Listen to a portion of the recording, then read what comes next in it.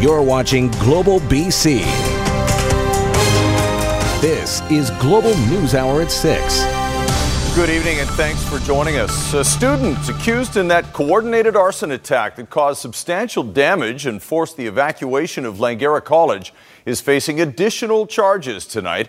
Our Paul Johnson is live in Vancouver with the details. And Paul, the new charges are actually tied to alleged incidents in the weeks leading up to what happened at the college. Yeah, that's right, Chris. It turns out there may be a big backstory to that arson attack on Langara College, which was a chaotic and frightening couple of hours earlier this week as multiple incendiary devices were set off inside the college. It was evacuated and closed down, and it was practically a miracle that there weren't any serious injuries. The man accused of doing it, 23-year-old Nasruddin Abdusamad Ali of Surrey, was in court today, where prosecutors have charged him with 2 additional crimes that had taken place weeks before, according to police. Police say they knew about these, but it wasn't until the arson attack that they were able to connect the dots. On March 7th, Ali allegedly assaulted another student at Langara. Then a few weeks later, he's accused of robbing another person. Here's VPD's Jason Doucette.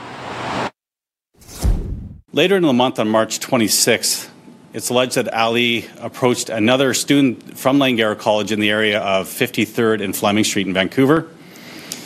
There's some sort of altercation, a robbery occurred, and the suspect fled.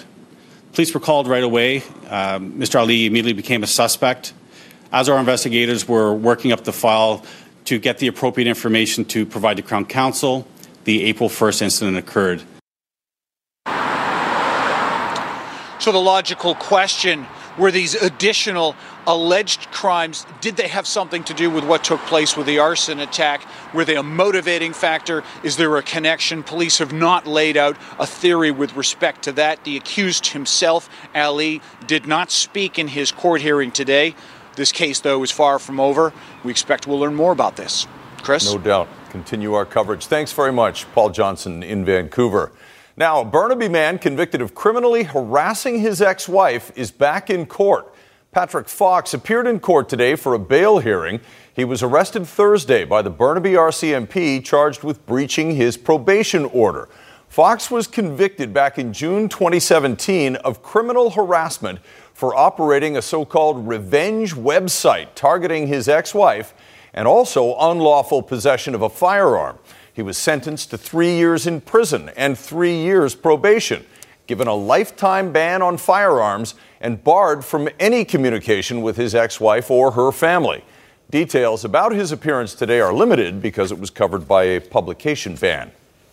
New developments tonight in the SNC-Lavalin controversy and the fallout for former Attorney General and Vancouver Granville MP Jody Wilson-Raybould. There are reports Wilson-Raybould asked her successor not to override a decision to make SNC-Lavalin face a criminal trial.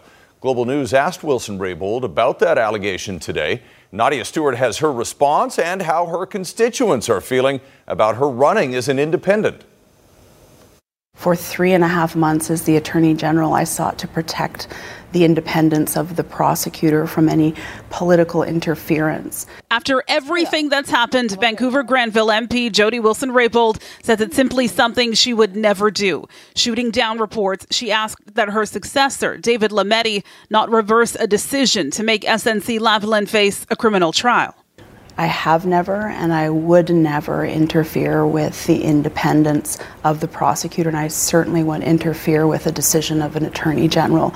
So that is absolutely false. In a lengthy interview with the West Block's Mercedes Stevenson, Wilson-Raybould says she's surprised by all the negative comments she's been receiving over the last several weeks on social media from fellow politicians. She's no stranger to politics, but she was a fairly new member of the Liberal Party, at least up until Tuesday, when she was kicked out of caucus by Prime Minister Justin Trudeau, as the SNC-Lavalin affair reached a boiling point.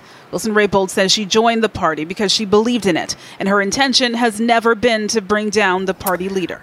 I I didn't have an end game. I don't have an end game. No end game and an uncertain political future. Wilson-Raybould says running again is something she's still thinking about. Question is, will she do that with or without a party? Independents don't have a great reputation or a great record for being able to get elected. UBC political science professor Gerald Beyer says there are factors working both for and against her. She's the kind of person who can win as an independent, but even the people who win as independents have a really marginal ability to affect what's going on in Canadian public life. In her riding, voters are split on whether they support her as an independent. I don't know how good she is as a politician, but at least she took a stand, which is rare for a politician to do. I think Justin Trudeau is using her basically as a way to seem like he was woke to what's going on, and it was all fake. It's going to make it really interesting on election night to see how badly it splits up the vote. Going to go 3 ways at least, maybe 4. To be clear, Wilson-Raybould says this is a decision she's not rushing to make, even though the countdown to the fall election has already begun. Nadia Stewart, Global News. All right, Keith Baldry joins us now from Victoria. And Keith, this wouldn't be a first. There have been similar circumstances where MPs have won on re-election as independents.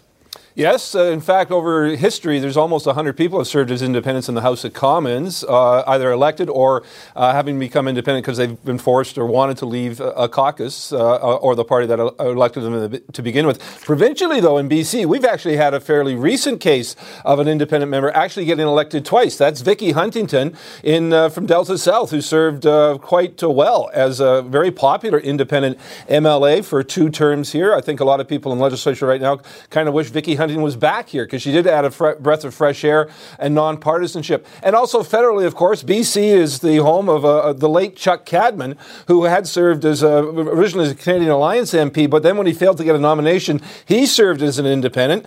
Gerald Beyer, who you saw in Nadia's piece, is right, though. It's hard for independents to really leave their mark. Chuck Cadman, I think, was very popular.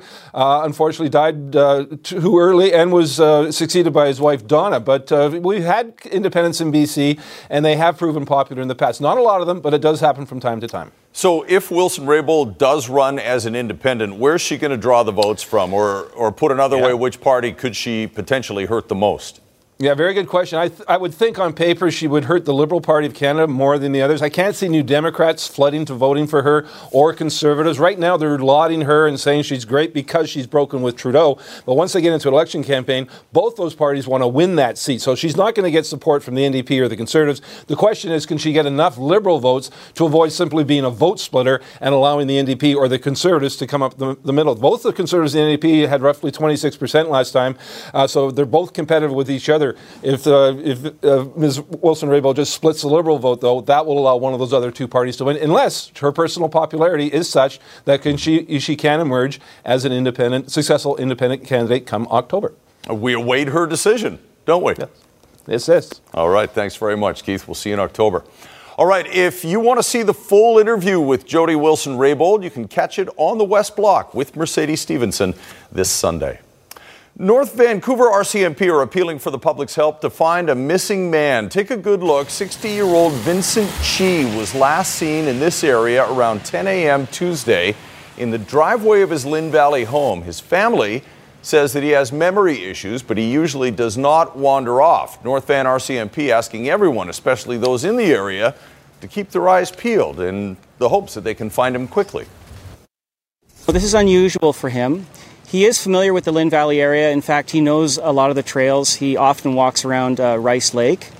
But so far, efforts to find him on the trails and around Rice Lake have been unsuccessful. RCMP are asking everyone to keep an eye out, particularly those who live in North Vancouver and Lynn Valley. Sometimes people who have gone missing have ended up in neighbors' backyards or sheds. Have a look around. Now to a tiny pest that's creating big drama in Vancouver. The race is on to stop the spread of the invasive Japanese beetle. Jill Bennett has more on the damage it can cause and how the city is fighting back. Every day, people enjoy Vancouver parks and the False Creek seawall. But what they might not know is they could be carrying with them a notorious hitchhiker. They'll jump on a bike, a backpack, they'll arrive on maybe a boat, who knows.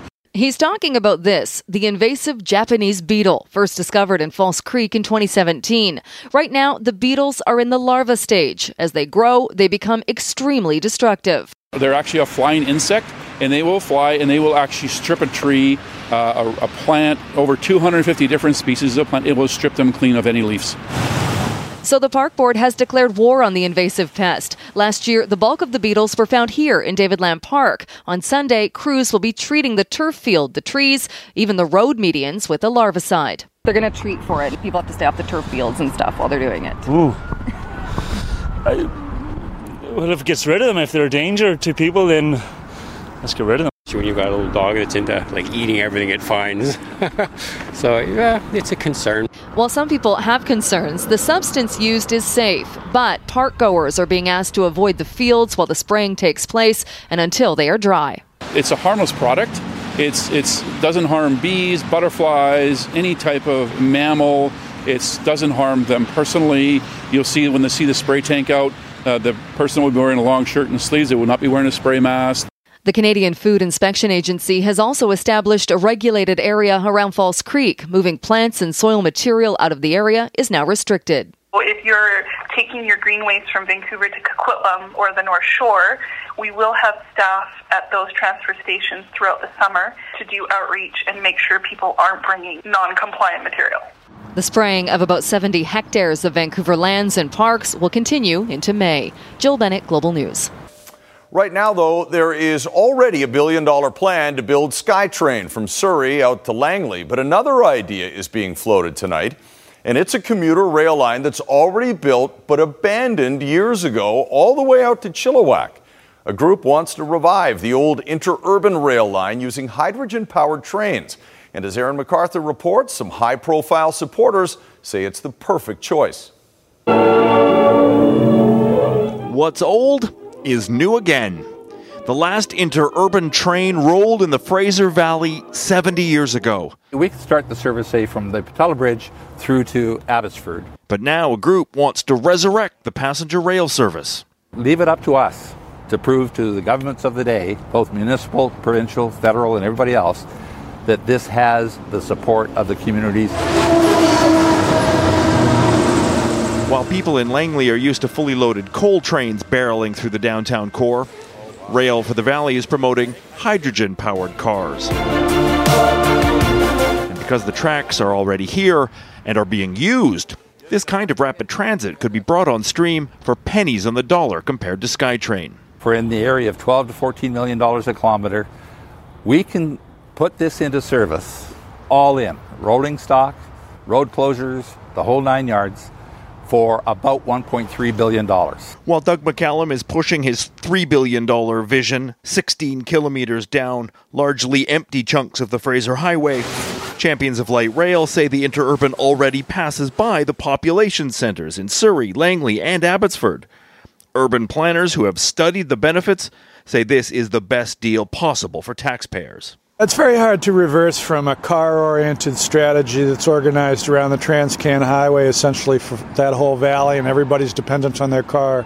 It's only now that we're realizing the real problems that the car has. You simply can't build enough roads to keep up with the demand.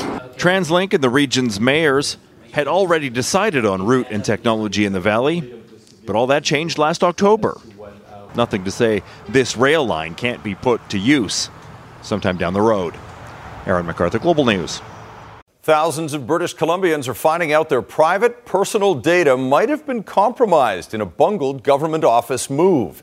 As Kylie Stanton reports, the files were contained in a storage system that's long been obsolete and now appears to be lost.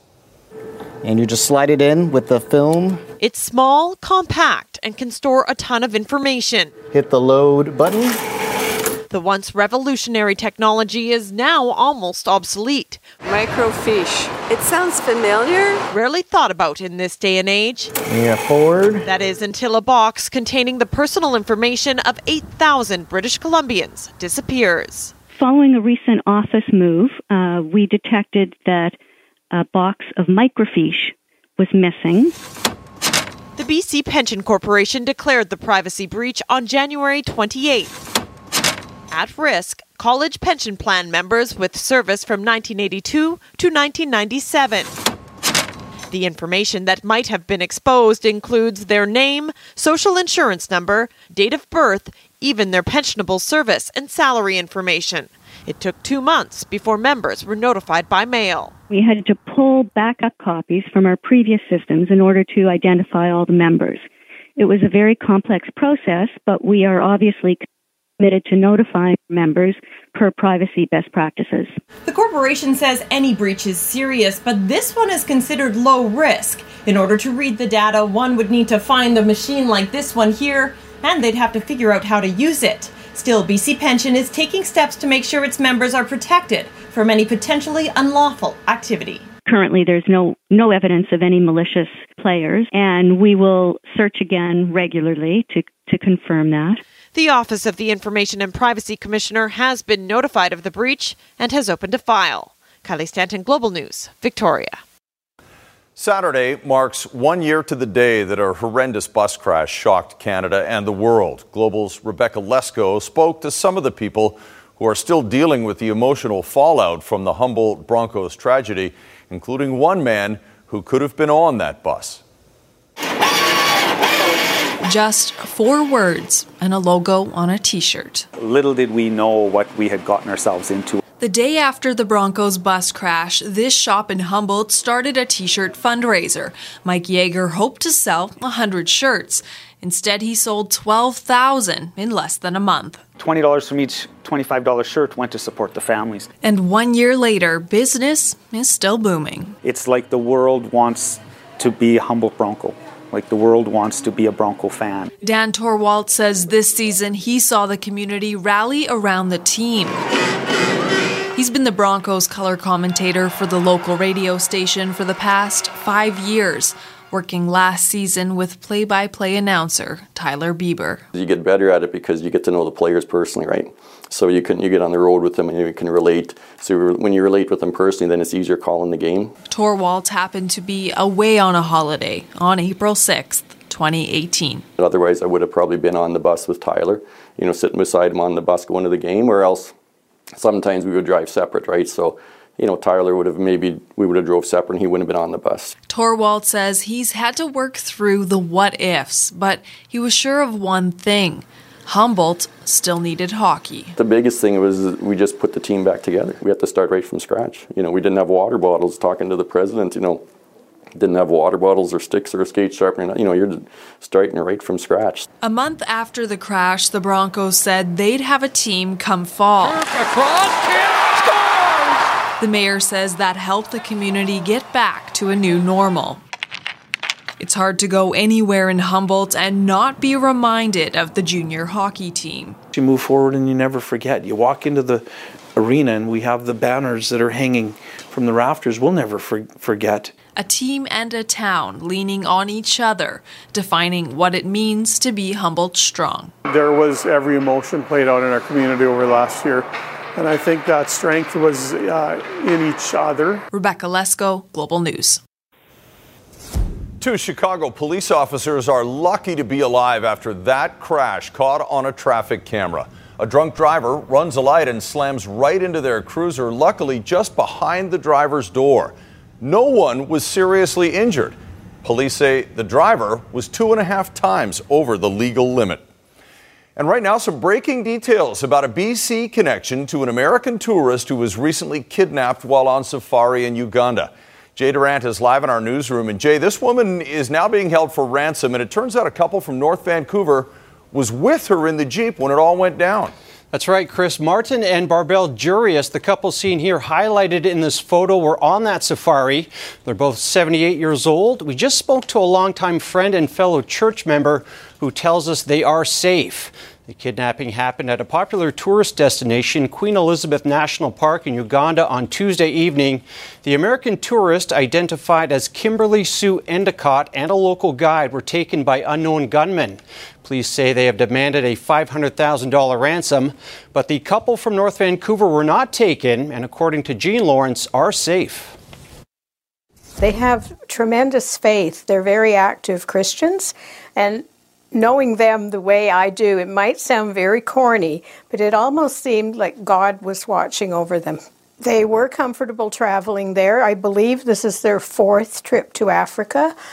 But when they said they were going to Uganda, I was shocked.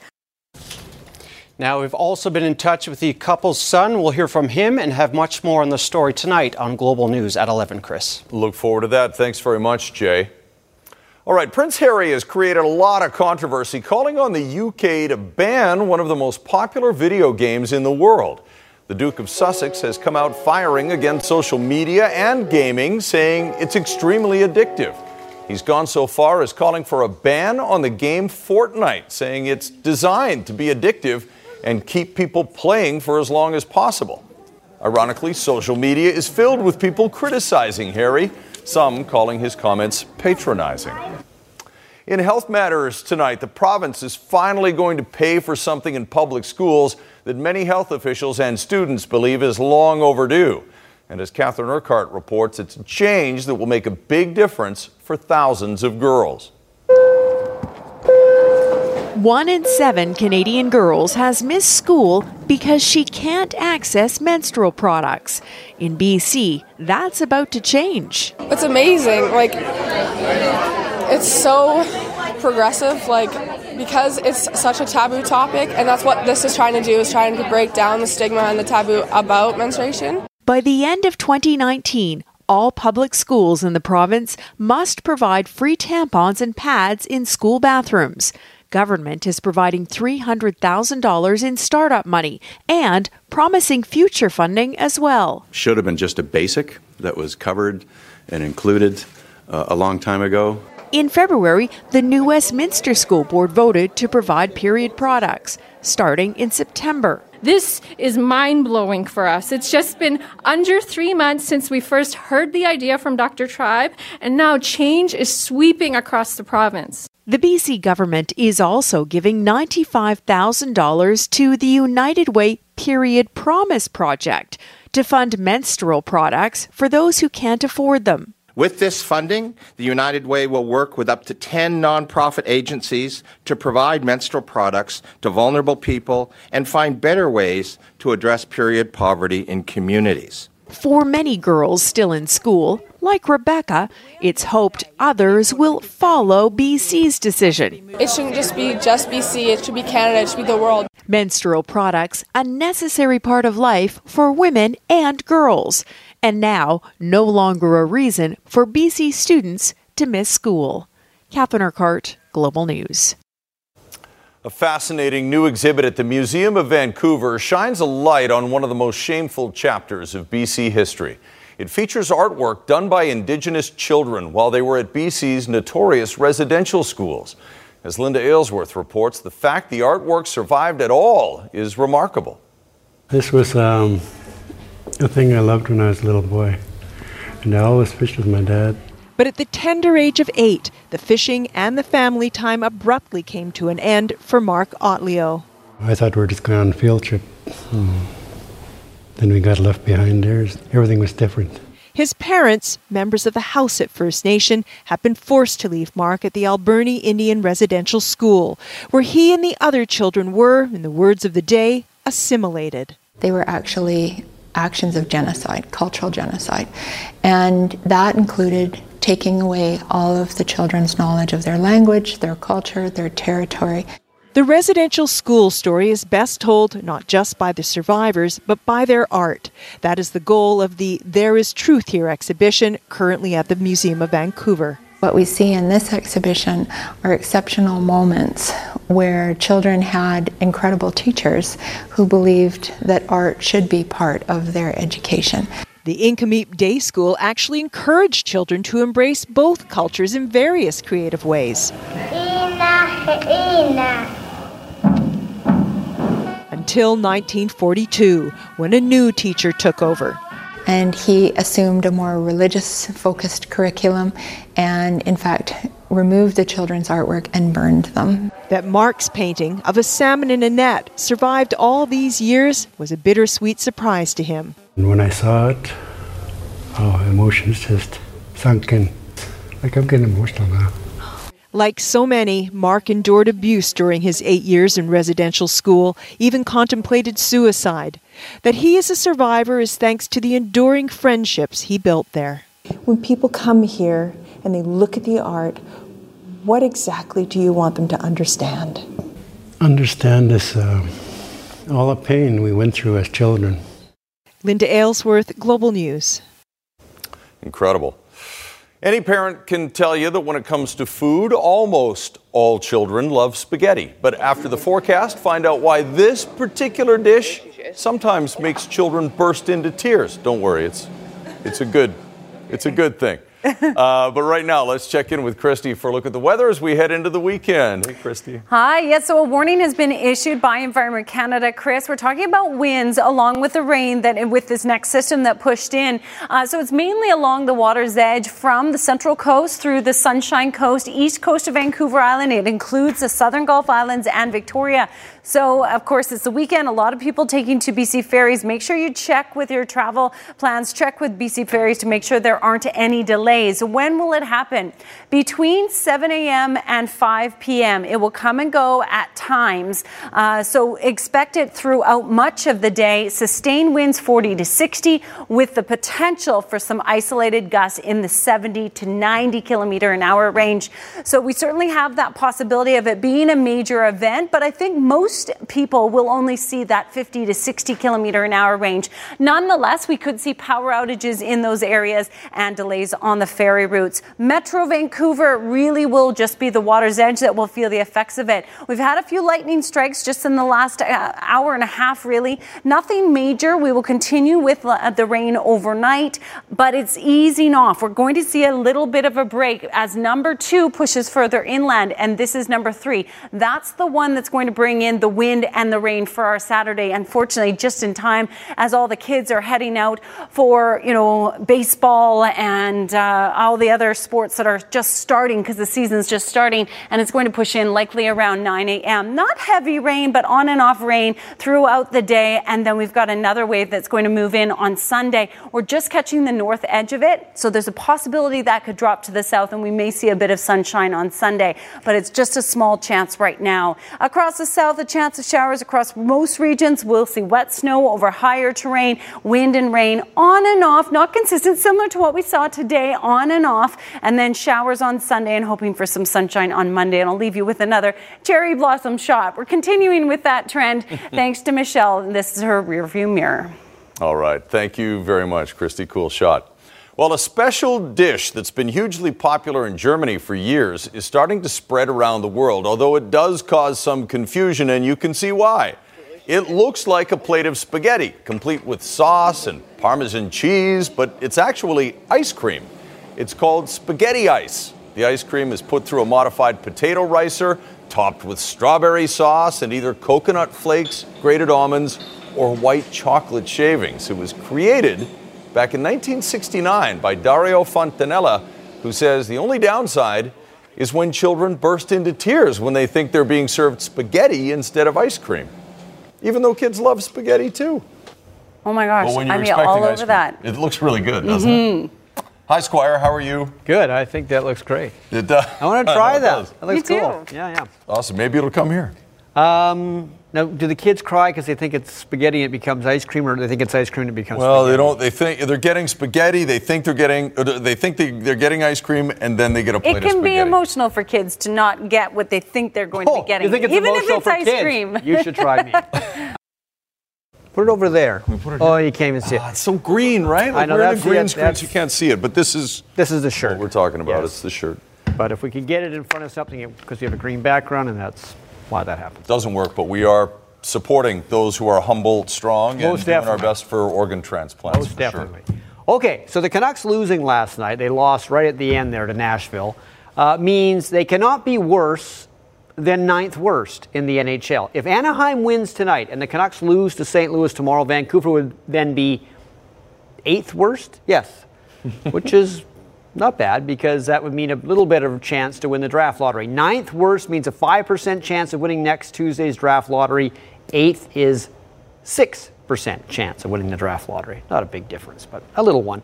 Elias Pettersson, I'm still guessing he's going to be the NHL's Rookie of the Year. His biggest competition is Blues goaltender Jordan Binnington, who has been a big reason St. Louis has rallied from an awful start to the year to become a playoff team. Pettersson did his best work in the first half of the year, but as we thought, not being used to a long season and all the travel would slow him down, and it has. As you can see, his goal scoring went down month by month, really. He had a great shooting percentage in January, but he didn't play that many games because he was hurt. Has just 1 goal in his last 22. Has not scored an even strength goal since early February. He definitely hit a wall, but other teams began to focus on him, and he also started to pass a little bit when he was in shooting positions, perhaps a lack of confidence. But he'll learn how to play through tough checking, and he'll get stronger next year as well. All right, so the Habs are hoping the Rangers win this game against Columbus. Here's a good start for Montreal, but watch the reaction after this goal by Chris Kreider by John Tortorella. Not happy with the defense, but he's happy with this. Ryan Dzingel, one of the guys I got from Ottawa at the deadline, ties at 1-1. Then Artemi Panarin scores. Remember, they kept him instead of trading him, even though he's going to have a free agent this summer because they wanted to make the playoffs. 2-1. Looks like Columbus is going to win, and then with 7 seconds left, Buchnevich will tie it for the Rangers. So they're in overtime now in a game Montreal hoping for a Rangers win, because if they win, Montreal still has a chance to make the playoffs. Denis Shapovalov, Felix Auger-Aliassime, and Bianca Andreescu are grabbing all the headlines for Canadian tennis these days. But there is one Canadian who has made headlines of his own in the past. He's going to be coming back from surgery with the goal of being in Wimbledon this year.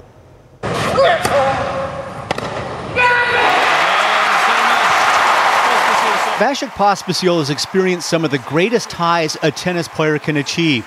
He is a Wimbledon doubles champion. He knocked off, at the time, world number 1 Andy Murray at the prestigious Indian Wells tournament in 2017, and he's also helped Canada make it all the way to the semifinals of the Davis Cup.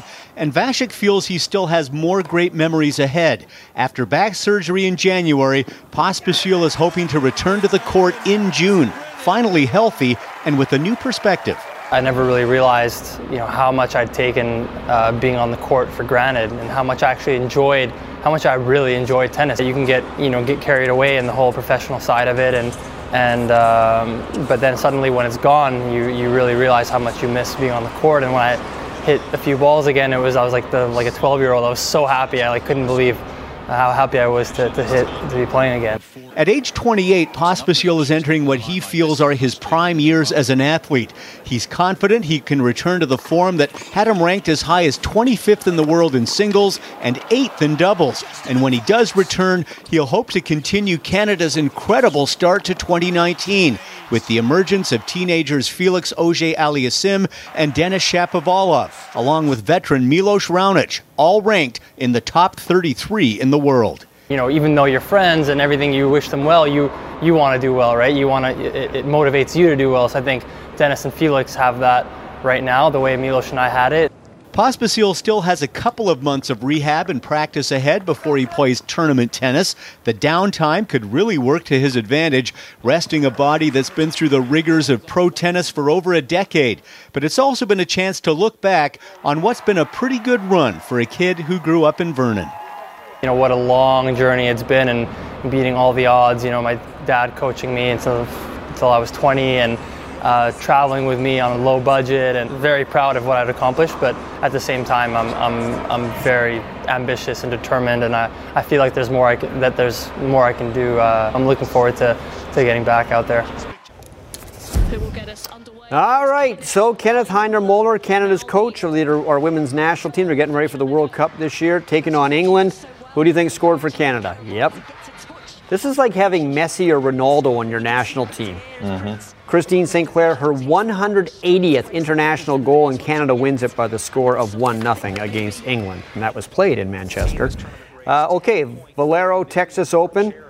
Canadian Corey Connors is tied for second at -8. There's a lot of guys at -8, including Ricky Fowler, who makes this tough putt going up a hill. The leader is Siwoo Kim of South Korea. He's at 12 under par, so a 4-shot lead. Why such a big lead? Well, here's one reason, and I do mean one. One stroke. One stroke, one bounce, 2 bounces, and in for the ace. That's why he's leading. There you go. Easy game. And Whitecaps tonight later, right? Yes, Whitecaps, we taking on Zlatan Ibrahimovic and the LA Galaxy. All right. Beautiful spot. Okay, let's wrap this up with Sat Debris. So you have boys and you have a boy. One boy, yeah. Okay. So for some guys, having a daughter, especially when they're at dating age, gets to be a little Yeah. And this commercial for IKEA shows you how they can help.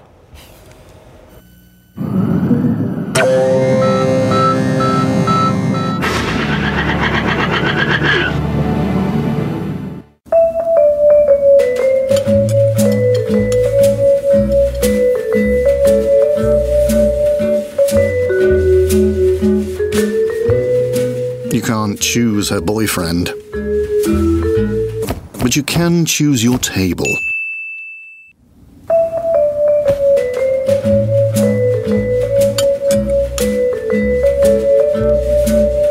Choice. Arriving 16 November. I like that. Okay, do it. So this one from Carlton Mid, it's a beer commercial, how romantic getaway ceased to be a romantic getaway. There you go. This place is amazing. You've really outdone yourself this time, babe. You deserve it. Mick! Rog! What are you doing here? What are you doing here? Of all the places, look who it is. It's Rog and Diane. G'day. Hey, how'd you get here? Drove? They drove here. Mick? Ken! What are you doing here? What a coincidence! What are you doing here? You, me and Rog, all in the same place. Michael Jamison? Is that you? Dennis? As I live and breathe. What is it? Rog? What a coincidence. You would not bet that was going to happen, would you? This with Rog and Ken. Let's go to the bar.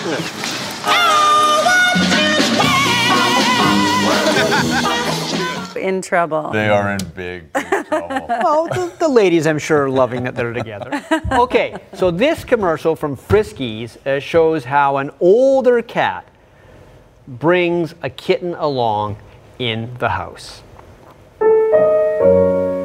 Dear kitten, since I have hissed at you the customary 437 times, it is now my duty as the head of the household to begrudgingly welcome you. Perhaps you are here to replace me, but I must do my duty and educate you on your new surroundings. Dear kitten, this room here is basically a crapshoot.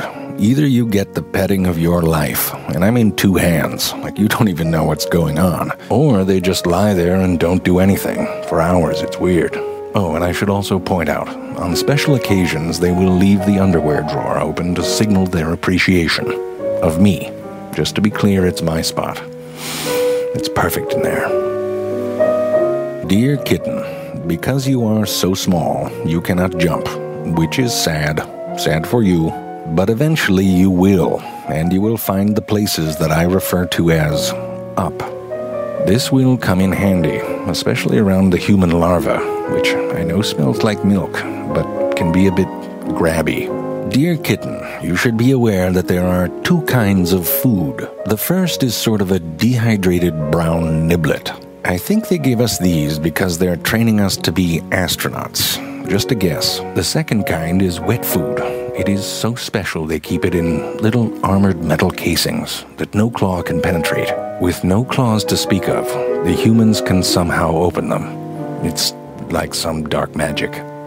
Dear kitten, I should warn you of the monster known as Vacuum. It can eat and yell at the same time. And I've seen it eat everything. Seriously, like a paperclip and 2 cat toys. Didn't even flinch. To hide from Vacuum, you may use the curtains of invisibility. Oh yeah, you're good. Good hiding. Oh boy. So kitten, welcome to the household.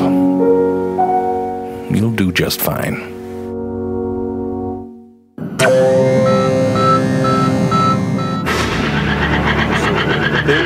They would try to stay out of the way of your human larvae. Yeah. For sure. And your vacuum. And your vacuum. Didn't even flinch. Okay, want to very quickly say, tomorrow, of course, is the 1-year anniversary of the Humboldt Broncos bus crash. Sunday is Green Shirt Day. The Logan Boulet effect, the player who donated all of his organs to help so many people, We encourage you to find a green shirt, buy it, support Canada's organ donation community as much as you can, and have a great weekend, everybody. Bye.